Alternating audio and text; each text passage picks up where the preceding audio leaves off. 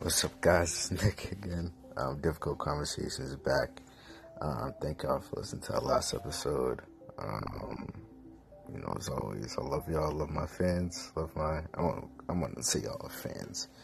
I love my audience. I love the people listening to me. I love my supporters. Let me use that. So supporters. Y'all my supporters. Again, awesome people. Please continue to like, share, and subscribe. Today, I have two topics today, two segments. First topic is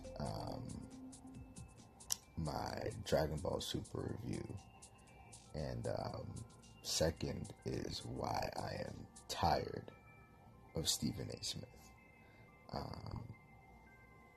So buckle in, enjoy the ride. Again, don't be afraid to have a difficult conversation.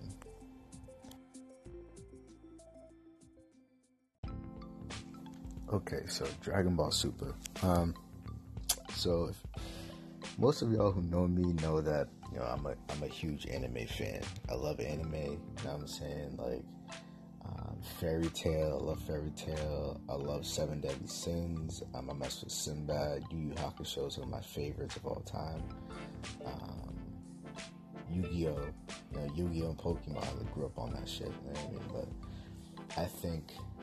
But I know that my favorite anime franchise ever is Dragon Ball. I mean, I love everything about Dragon Ball. I've watched every episode of Dragon Ball, Dragon Ball Z, Dragon Ball GT, and Dragon Ball Super on top of all the movies. Like, I'm a Dragon Ball nerd, bro. 100%. You know what I mean? My Avi on Twitter for the longest time was, first it was Jiren, or Jiren if you want to, the Japanese version. Then it was Master Ultra Instinct Goku. You know what I'm saying? So yeah, and my name on Twitter is Hakaishin. You know that means God of Destruction.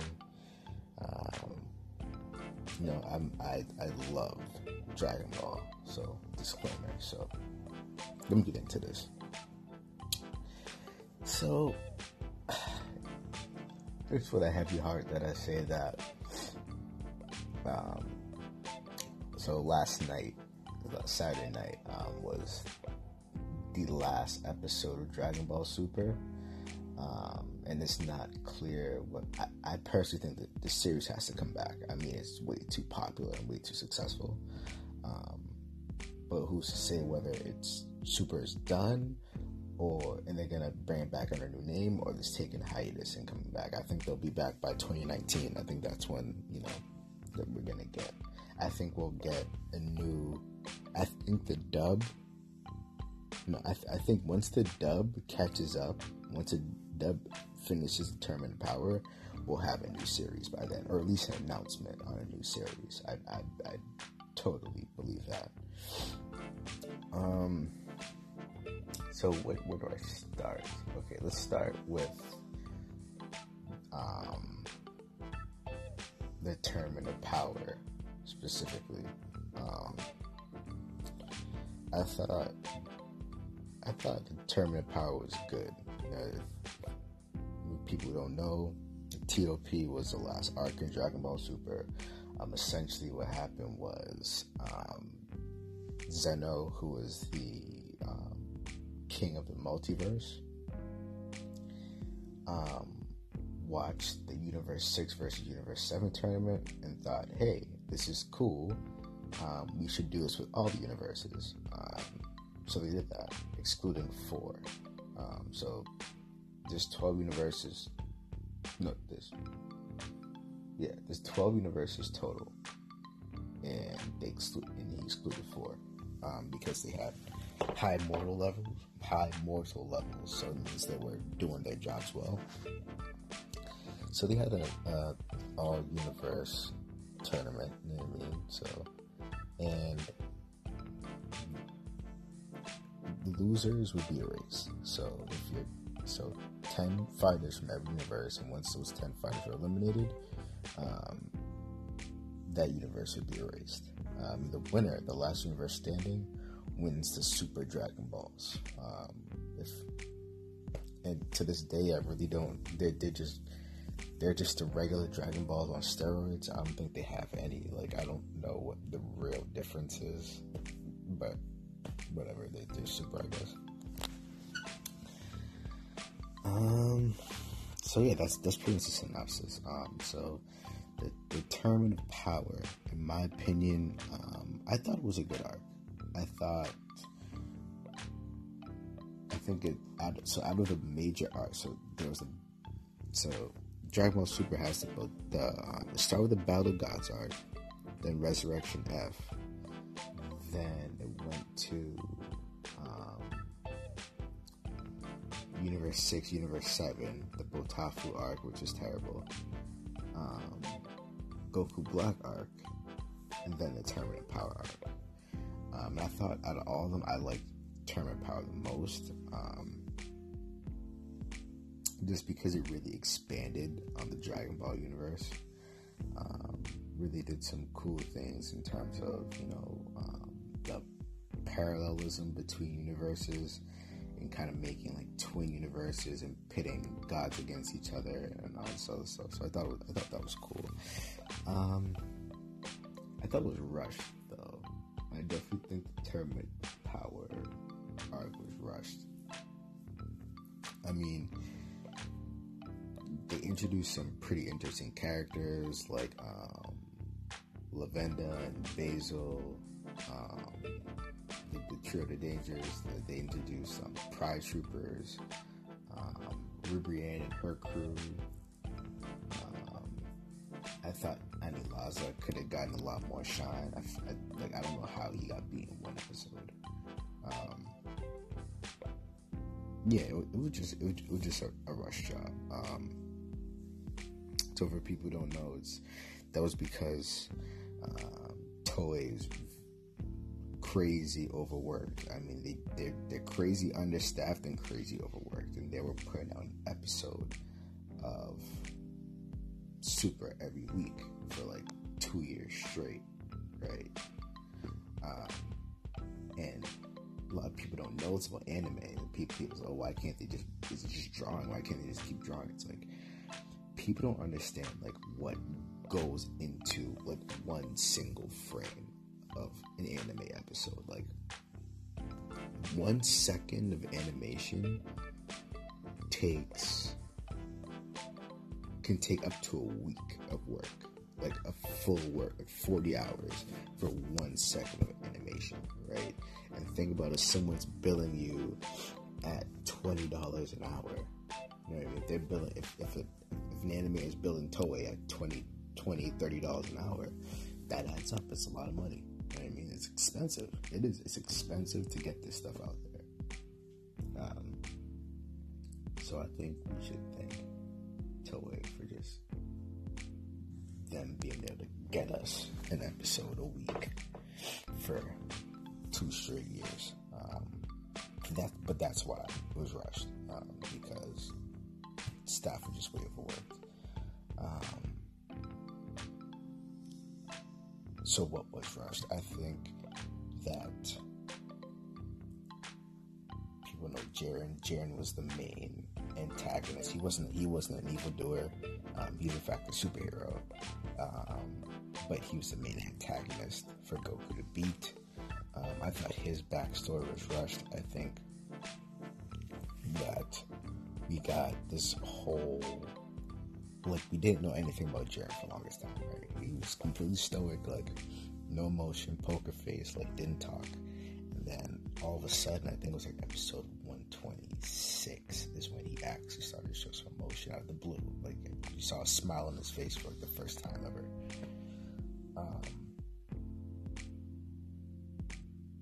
And yeah, we just didn't know his motivations. We didn't know what wish he wanted. We didn't know. Like, I still don't know why he's like how or why he got this strong. I mean, like, his backstory was like kind of Batman-ish, where like his parents and his whole village were killed, and he was adopted by his trainer, and his trainer got killed, and people who he trained with turned his back on him, and all this other stuff like that. Like, so he had a pretty messed up upbringing. But like, it was never real. It was so surface level, the explanation. I still don't know how he can be this strong. I mean, Jiren has been touted as the one mortal who is stronger than the gods of destruction, right? A god of destruction has the ability to literally wipe out the universe in the blink of an eye. They have this energy, it's called Hakai energy, right? And what Hakai energy does is literally disintegrates matter. Like, whatever it comes into contact with turns into dust, right?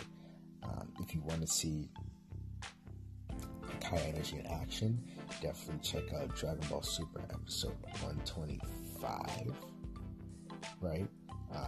This is when we see, Toppo, who was a candidate for God Destruction, who knows if he still is, actually used the Hakai energy, and it's totally OP. Like, it's crazy how strong this stuff is, and Jiren is stronger than that, right? Jiren is strong enough to transcend time. If you watch, I forget what episode it was, but the episode number, but Hit, and Hit was Universe 6's strongest character, and his whole thing is he can manipulate time, right? He uses this thing called a time skip, where you can literally skip a fraction of a second in time to take his opponents out. And you might think, oh, fraction of a second, that's not a lot of time, but like, Dragon Ball characters are moving at the speed of light, at least in combat, right? And that fraction of a second makes a world of difference. You know what I mean? So what he did against Jiren was he used his time skip so many times, he was able to store enough time to lock him in a time cage. Right? So Jiren's literally bounded by time, the fourth dimension, right? Like, some crazy OP stuff, you know what I mean? Like, bounded by the concept of time. And Jiren somehow broke out of that. So Jiren's power transcends an entire dimension, which is crazy, right? So you get an idea of how strong Jiren is. Super, unfortunately, never explained how the hell he got that strong. I still have no idea. I don't know. Like, and I want to know. Because it has to be an intro. It's not like, I mean, I feel like with every character, right? Like, like, we know why Frieza is so strong, right? Because he was just naturally gifted. Like, he was just a naturally gifted brat, spoiled, kid who was gifted all his power. We know why Cell was so strong, because Cell was a combination of Frieza and Goku and Vegeta and all these other things. I mean, Cell was like an amalgamation of all the strongest warriors up until that point. We know why Majin Buu was so strong, because Majin Buu is a manifestation of pure negative energy, right? He's a magical being, so we know why these characters are so strong.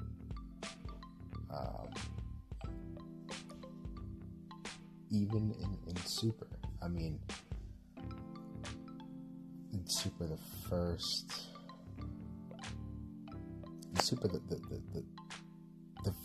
original villain, right, we saw was, Goku Black and Awesome. The reason why they were so strong was because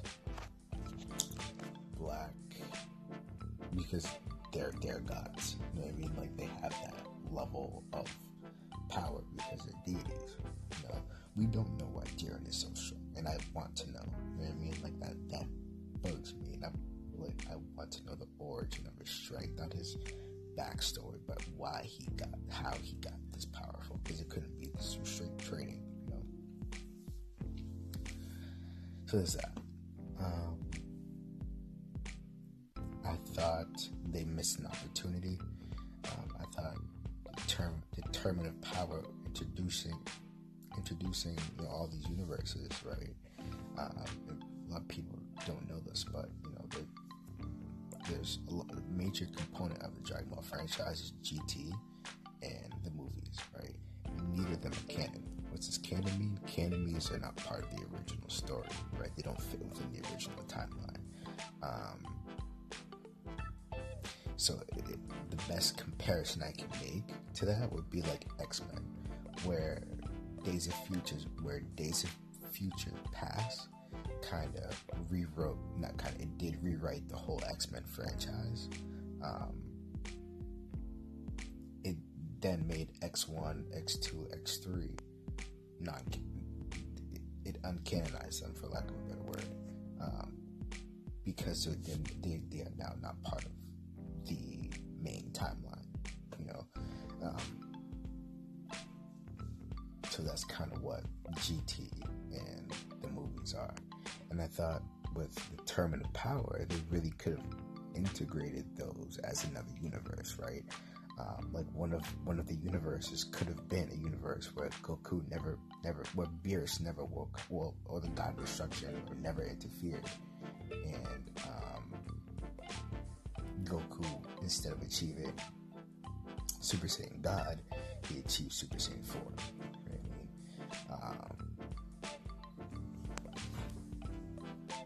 what I mean? Determinative power, and determinative power, stuff like that really, really were just missed opportunities. Even with the movies, right? Like a lot of Dragon Ball fans don't know this, but Broly, who is a very popular Dragon Ball character, is not canon.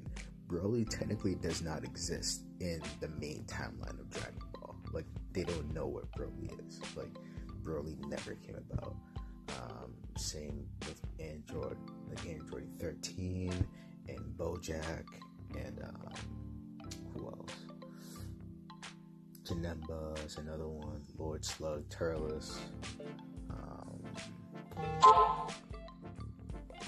Who else? I'm trying to think.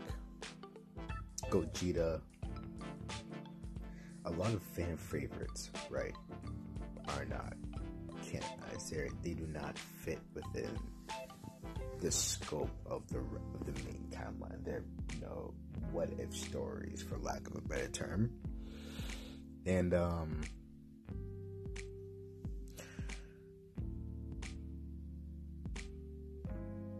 so there's that. And if they incorporated, right, those stories into Super, I feel like they could have blown the Determinative Power out the water. Like, it was such a fan, it would have been complete fan service, right?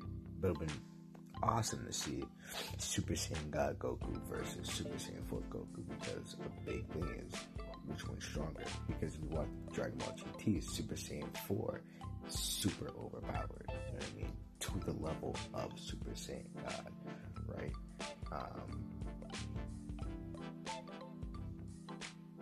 Even still, they could have made Omega Shenron a God of Destruction, you know what I mean? It made, like, I don't know, Ice Shenron or Nova Shenron is one of his attendants. So I feel like that's a major knock on Determinative Power in terms of what it could have been. And again, who knows if, and I don't think they will. I don't think Toei has any plans of incorporating GT or the movies into Super or to the main timeline, but I mean, they missed a phenomenal opportunity to do so. But this is my personal opinion. So that's the arc itself. Good arc, just with some pacing issues and writing issues. I thought the animation overall was pretty good. I thought there was a ton of reuse animation, but honestly, I'd rather reuse animation than shitty animation. Like, go watch like episode 5 of Dragon Ball Super if you want to see shitty animation like that. It was beyond terrible. Like, it made me want to puke. You know, whoever was drawing that, God bless you, sir or madam, but you suck. So, and you know, I mean that affectionately. So Super as a whole, right?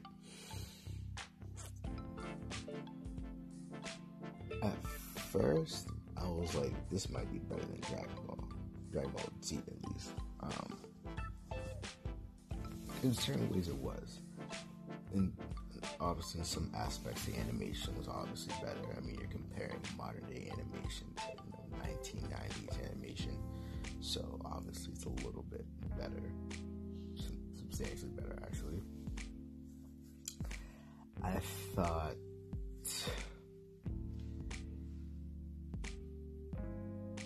thought what Super did great. One of the best things about Super, right, was it definitely gave that nostalgic feel, right? Like, so many scenes reminded me of Dragon Ball. Like, there was callbacks to the Tree of Might and to Fusion Reborn, callbacks to when Vegeta first fought Goku, or when Frieza blew Namek up. There were so many callbacks, right? Which I thought was dope. So we did a real good job of capturing that, right? Whereas Z obviously couldn't, because these were callbacks to Z. It's not a knock on Z, it's just, you know, a good thing that Super did. I thought the writing in Z was definitely better, mainly because it was a lot more consistent.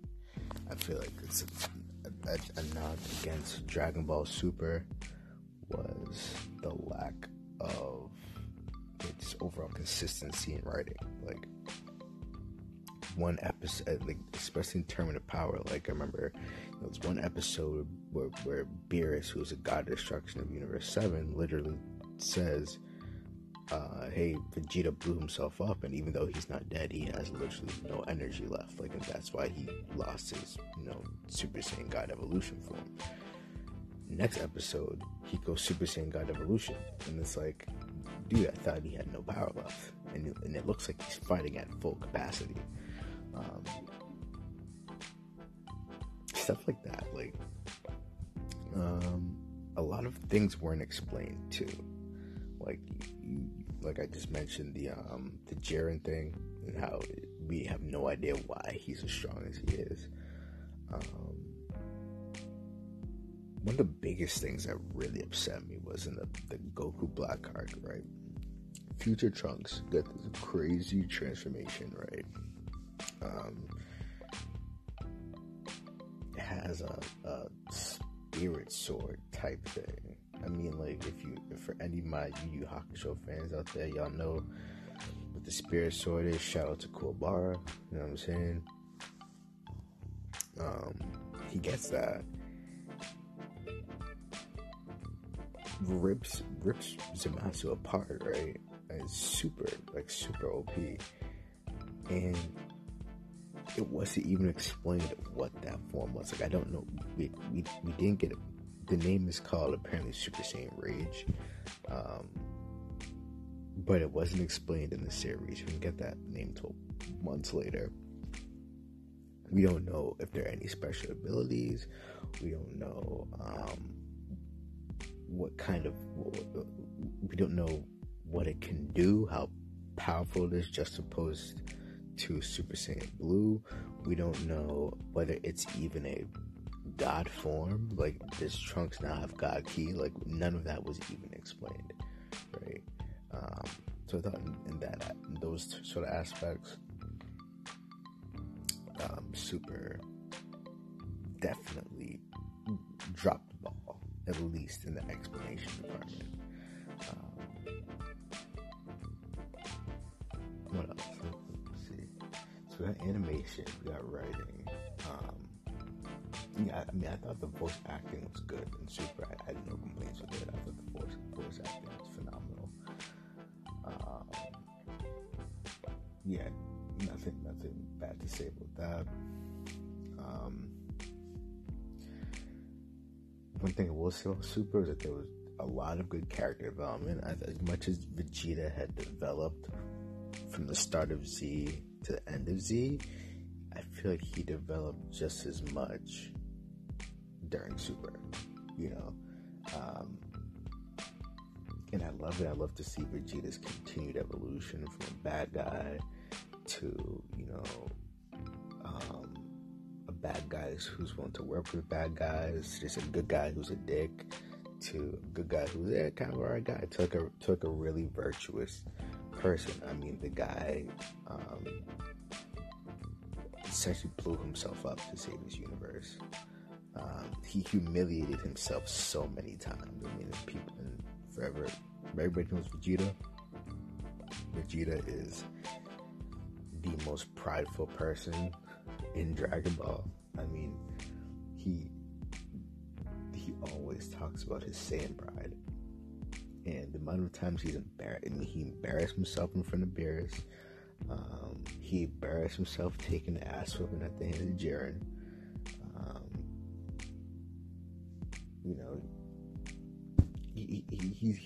He's done. He's exceeded my expectations of what he's willing to do for the people he actually cares about. You can tell he truly cares.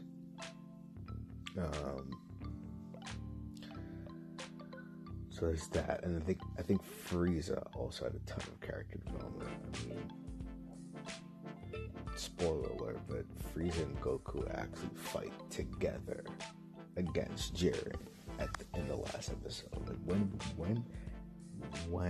right, did you ever think that Frieza and Goku would be fighting together for any reason? Like, Frieza hates Goku, but Frieza also, you can tell, has grown to have a profound respect for Goku. Although he despises him and what Goku stands for, you can tell Frieza truly respects him. And that's going a long way, because, Frieza doesn't respect a lot of people, but he really respects Goku, and you can tell. And I love that. I love that development, and how Goku is just kind of a magnet for bringing the good out of even the worst of people. I mean, look at he's like, that makes what, 6, right? So out of all Z fighters, right? Piccolo was once an enemy. Vegeta was once an enemy. Frieza was once an enemy. Both the androids 17 and 18 were once enemies. Frieza was once an enemy, and Majin Buu was once an enemy, right? And Goku has brought the good out of all of them. And I think that's what we really want to take from Super, is that Goku just has this light about him. And even Beerus, who wasn't necessarily an enemy, turned into a friend. Jiren, right? Fights Jiren, and Jiren has profound respect for Goku now. Prior to the Tournament of Power, Jiren probably wouldn't even spit in Goku's direction. And now you can argue that you could argue that Goku is probably his first friend, And this is a guy who doesn't trust anybody. So I thought the character development in Super was awesome. They really know how to, shift from. Super really did a good job of making meaningful shifts, right, in tone and character for certain people, and I really appreciate that. So for the future predictions with Dragon Ball,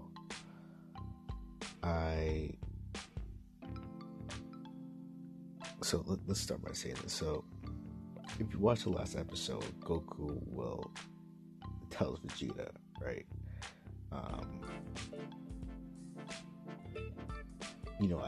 I don't know how to access Ultra Instinct. Like, I just got it by accident. Like, that wasn't something that was planned. Like, I had no idea what that was, you know.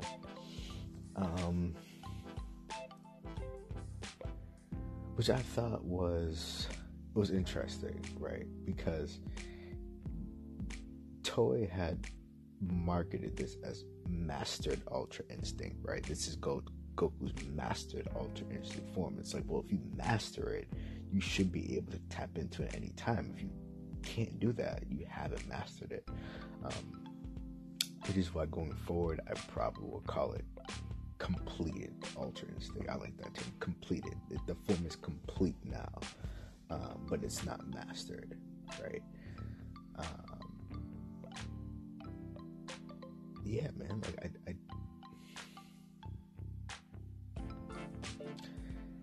Like like that really bugged me, but the fact that they were able, because now, right, now that Goku, Goku can't just, because I think this is the first form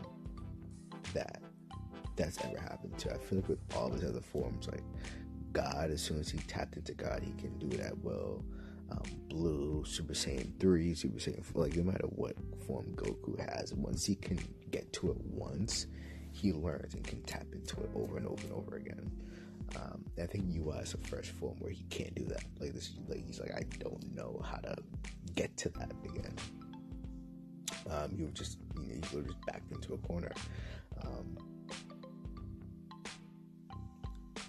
But anyway, but like I was saying, though, I like it from the standpoint of, one, it definitely scales Goku down, right? Because I mean, this was built to be Goku's ultimate form. Like, you can't get stronger than this. Like this is it. Like, this is all you got.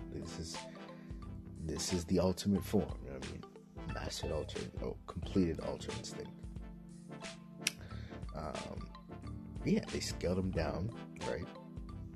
And this gives characters like Vegeta and Gohan, and I might do this another segment, but Gohan really pissed me off in Super, but that's a topic for another day. But let's give characters like Vegeta and Gohan a chance to catch up, right? This makes Hit relevant again, because I don't see how Hit would have been relevant had Ultra Instinct been like an actual thing, because Hit was getting worked by Dispo. You know what I mean? Like if Dispo was putting up a fight against Hit couldn't hold a candle to Ultra Instinct Goku. So I'm happy that they did that for that reason. And truthfully, right now, one can make a case that Vegeta right now is stronger than Goku is, because Vegeta has a Super Saiyan God Evolution form, right?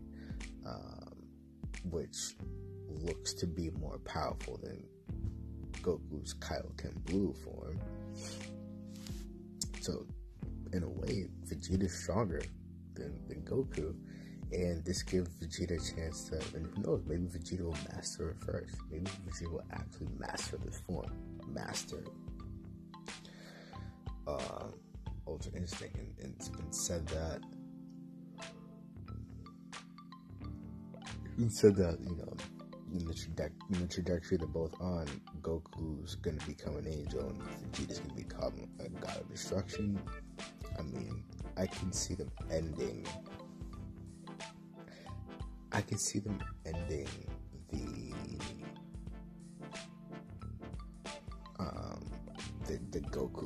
story like that in order to bring in the next generation of Dragon Ball. But I don't see that happening anytime soon. So projected for the future. Also, there's a movie coming out December 2018. So definitely check that out. It's supposed to be explaining the origin of Saiyan power. So it's gonna be some ancient Saiyan who they're gonna fight. It's supposed to be pretty cool. Really hyped up movie. These people like Toei's got all hands on deck for this. So this is gonna be like a real big thing. So I'm excited for it, and it's supposed to spearhead the next arc. So I would not be surprised if sometime like first quarter of 2019 we get, if not a series, at least an announcement of a new series. So Dragon Ball Super fans definitely gonna look up for that. So yeah, all in all, just wrapping this up, I'd like to honestly thank Toei. Y'all really brought the Dragon Ball community back together again. Because I don't get me wrong, I enjoy the movies, I enjoy the games, I enjoy all that, but nothing brings the community together like an anime. And although Super wasn't perfect, at times it sucked. In totality, it was good, and it brought back memories of me being up at 10 on a Saturday night to watch Toonami. So I definitely thank them for that, and I hope moving forward, I just hope with the next series that you guys really have a legitimate plan, that you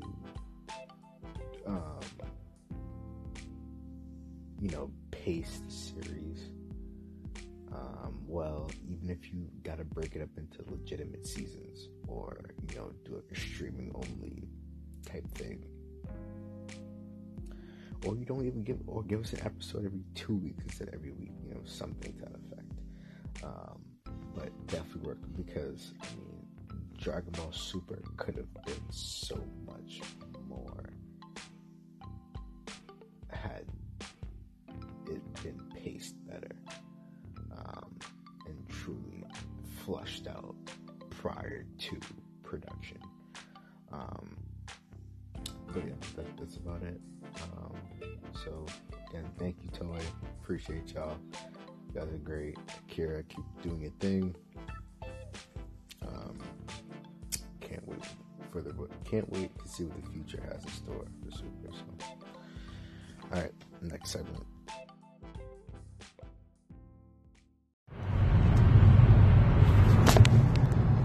All right, so why I'm tired of Stephen A. Smith, and excuse me, guys. I'm on the road right now on my way to work, so excuse the background noise if there is any. But let me start by saying I used to be a huge First Take fan, man. When it was skipping Stephen A., Carrie Champion, I thought that's when the show was at its best. They had real meaningful debates. It didn't feel like, things were, what's the word for it? It didn't feel things were staged, you know what I mean? It felt like everything was authentic. Well, most of it was authentic.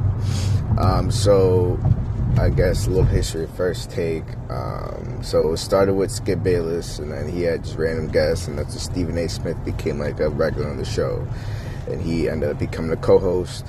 A couple years back, ESPN didn't want to pay Skip Bayless the money that Skip Bayless thought he deserved, so he up and left, went to FS1. He was on a new debate show called Undisputed with Shannon Sharp. Took a lot of people with him. Rob Parker, Doug Gottlieb, Chris Carter, Chris Broussard, Mark Schlereth left. A lot of people left. Yes, Ray Lewis left. Colin Cowherd, I think he left before Skip. But I mean, Skip took a lot of people out the door with him. So he kind of brought all those people over to FS1, which is ESPN's biggest rival right now. So once Skip left, Stephen A. became the quote-unquote star of the show. Him and Max Kellerman have been going down ever since. So let me tell y'all why I can't stand Stephen A. Smith. One is the yelling. You know what I mean? Like, Stephen A. Smith just yells for the sake of yelling. He might be the loudest man I've ever seen. Like, just on a decibel level, dude really be killing my eardrums, man, with all the yelling. And it's unnecessary yelling. It's not like it's like, oh, we having fun joking around. It's like they'll just be a topic will come up like, oh, do you think the Cavs are gonna win tonight? And Stephen A. Smith will go off like, LeBron. I'm like, yo, like, you know what I mean? Like, chill the fuck out. Like, you know, like, calm down. And I get it. Like, you know what I'm saying? That's his persona on TV. He's supposed to be that loud and, like, you know, loud dude, I guess. You know, the funny black guy. He's the same on his radio show. If you listen to his radio show, he just screams. Literally screaming. He's like ESPN's... He's like the sports talk version of Meek Mill. You know what I mean? Just yelling for no reason. It doesn't add anything to the show. You know what I mean? If anything, it detracts people because it's like, dude, just speak. Like, you're smart. You're an intelligent black man in America. You can just speak. You don't gotta, like, yell. You know what I mean? That's what really started turning me out to Stephen A. Smith. But I can get over that. You know what I mean? I can get over that. I listen to Meek Mill, even though Meek Mill be yelling all the time, you know, like, I still listen to him, you know, because for the message, not, you know, the delivery. So, but another thing that really gets to my nerves is Stephen A's takes as a general. In general. So I mean, like, going back to a couple months ago, this was the start of the NBA season. They were talking. I remember. Debate was about, you know, the Cavs and what's going on with them, and how J.R. Smith, you know, looked super sad on the bench with his hoodie on. Stephen A. Smith tried to compare J.R. Smith to Trayvon Martin solely because he had a hoodie on the bench. I'm sorry, but that's low-key kind of disrespectful and offensive, bro. Like, Trayvon Martin, like, he said that J.R. Smith doing that will remind people of second coming to Trayvon Martin, as if that's some sort of joke. You know what I'm saying? Like, black people, right? We as a whole have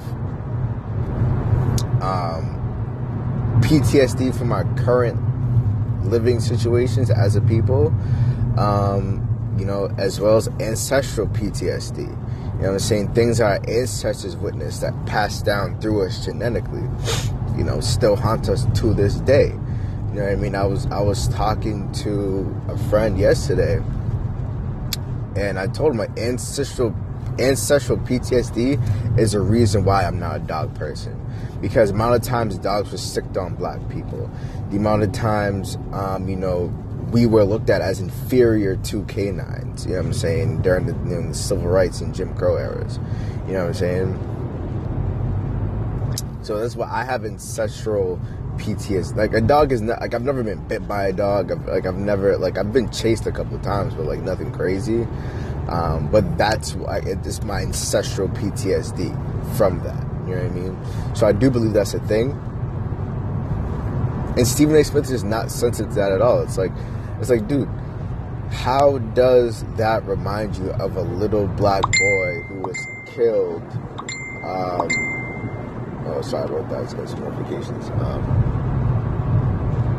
How does J.R. Smith on the bench remind you of a little black boy who was killed in cold blood at the hands of some racist vigilante, who couldn't distinguish an actual criminal from a kid just going to get Skittles at the corner store? You know what I mean? Like, how does that remind you? Like, like no one's gonna be reminded of Trayvon Martin when they see JR because he's a black man with a hoodie. Come on now, dude. Like, you're reaching. You are reaching, Stephen A. Like, you know what I mean? He reaching so hard he dislocated some shit. You know what I mean? Like, stop doing that, man. This is hot takes on Black America in general. I remember I was watching First Take over the weekend. I'm saying the recorded version. And Stephen A. Smith up here saying that Colin Kaepernick enjoys this. And, you know, he wants to be a martyr. And he doesn't want to come back to the NFL. Are you kidding me? Stephen A., have you talked to Colin? Have you had a conversation with the man? You know what I mean? Have you picked up the phone and called Colin and say, hey, Colin, what's your mindset at right now? What do you want out of this? Do you really want to come back to the NFL? Colin Kaepernick has said on multiple occasions, right, that he wants to play football in the National Football League.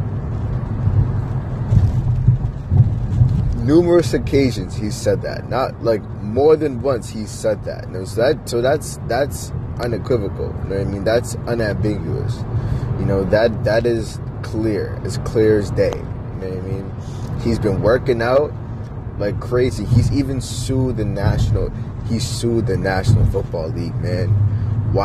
If he didn't want to come back into the NFL, why would he sue the NFL? You know what I mean? And you can make an argument that his methods aren't the best and he's not taking the easiest route to get back into the league, which is fair. I would not argue that with you. But to say he doesn't want to play and he'd rather be a martyr, come on, dude. You acting like people can't be activists and athletes. Look at Muhammad Ali, Kareem Abdul-Jabbar. Look at Jim Brown. Come on, man. Like, I'm not comparing Colin Kaepernick to any one of those dudes, but he's a modern day version of that. You know what I'm saying? A guy who is not afraid to stand up for what he believes in. And we should honestly, and Colin Kaepernick should be applauded for that. He's teaching our young boys and girls, especially our young black boys and girls, that you put your foot down and you stand up for what you believe in. You stand up for what's right. You know what I'm saying? In the face of all that. Like, Colin Kaepernick jeopardized millions of dollars, right? And he's getting flack from people like Stephen A. Stephen A., what are you doing to uplift? What are you doing to uplift black people as opposed to taking money for keynote speeches? You know what I'm saying? Like, in the words of Dr. Umar, right? Dr. Umar said this about Michael Eric Dyson. It's like you're an intellectual whore. You know what I'm saying? Like, you're an intellectual whore, right? Like, all you're doing is preaching. Like, speaking and writing books doesn't change the plight of black America. What Colin Kaepernick is doing, substantive change, giving money back to the community, that is what changes black America, Stephen A. What you are doing does nothing. Nothing. You know what I'm saying? So bow before a king, man. Straight up. Stephen A. Smith, I say this with affection because I love you, man. At the end of the day, you're a black man, and I support everything and everybody black. But bow before a king, sir. Bow. You know what I'm saying? It's crazy, man. Like, on top of the fact that he out here taking pictures with Sheriff David Clark, probably the biggest coon, you know what I'm saying, on planet Earth. A dude who said Black Lives Matter is a terrorist group and police brutality doesn't exist in America. Right? This is the same dude who went on national TV and has said those things. Right? A dude who's been on Sean Hannity's show numerous times, right? Calls Sean Hannity a friend. Here's the thing. And I'm not really coming at his political views because Stephen A. Smith can believe whatever the fuck he wants to believe. You know what I'm saying? Believe what you want to believe, Stephen A. Go right on ahead. But don't act like you speak for the black community when you do so, right? When you have these right-wing, Republican views. You know what I'm saying? That's cool. Be you. You know what I'm saying? Like, I don't get on Jason Whitlock for that, because Jason Whitlock is him. You know what I'm saying? He does him, and he doesn't act like he speaks for... He'll tell you straight up, I don't speak for the black community. You know what I'm saying?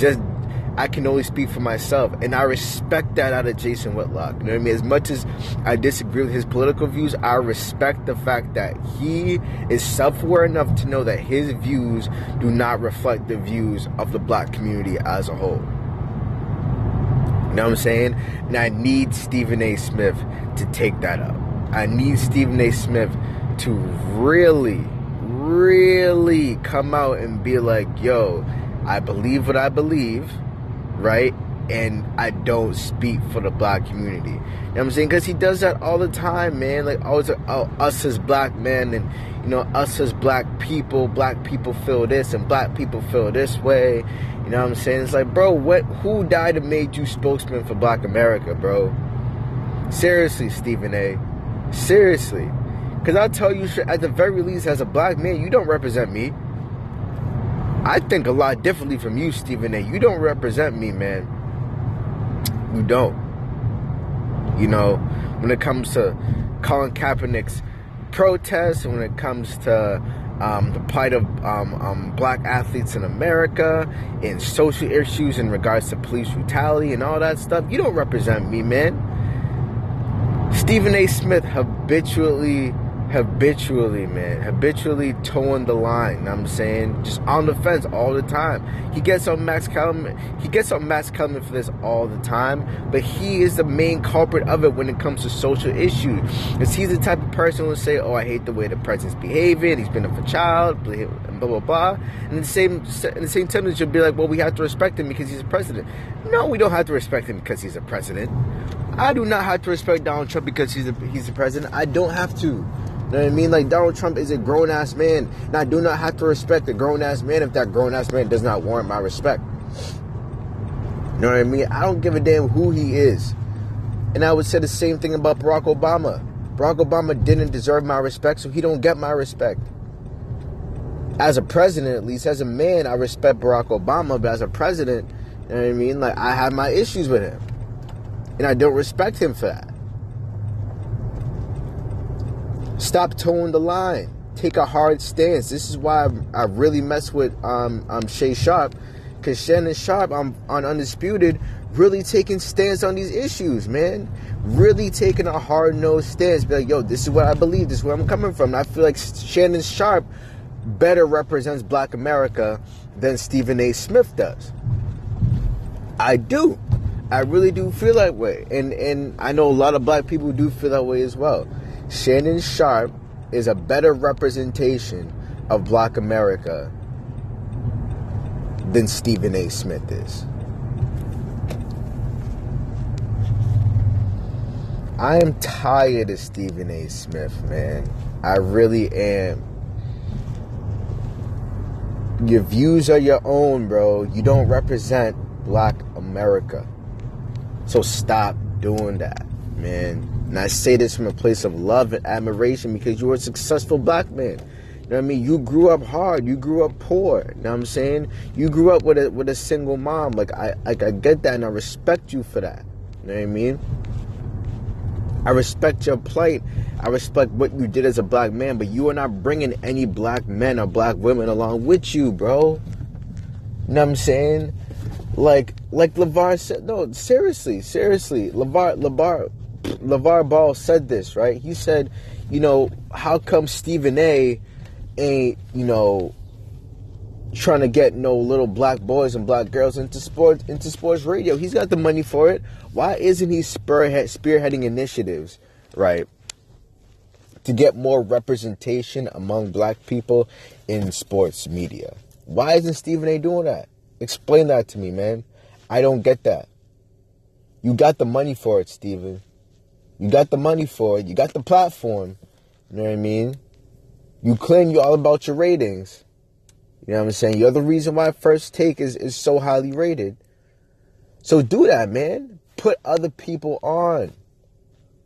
Put other people on. You are not the only person out here, man. And I challenge Shannon Sharpe to do that too. As much as I mess with Shay Sharp, I challenge him to do that too, because I don't think he's doing it either. Bring people along with you for the ride, bro. You open the door, now push people through that door. You know? Do what Stuart Scott did. Do what Stuart Scott did and brought black people along with him through that door. Rest in peace, Stuart Scott.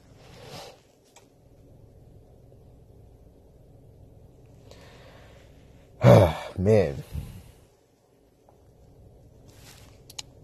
In conclusion,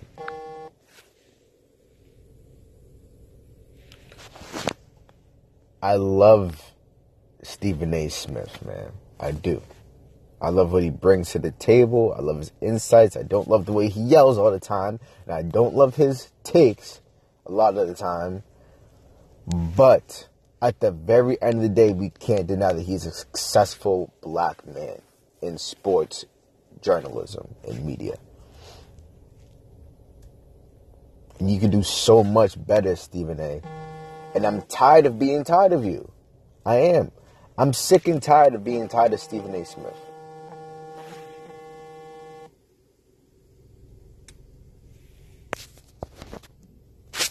You know, I really am sick and tired of it, so. With that being said, in rant. Alright guys, that's it for tonight. It's Difficult Conversations. Thank y'all for listening again. Appreciate all my supporters and everything. You guys mean a lot to me, and continuing to put out content, you know what I'm saying? If anyone has any topics me to discuss, like I always say, just link me, let me know if you want to be a guest on this podcast. Link me, let me know. You know, that's all I gotta say for that. So, thank y'all again. Have a good night, and enjoy this episode. Difficult Conversation. Signing off.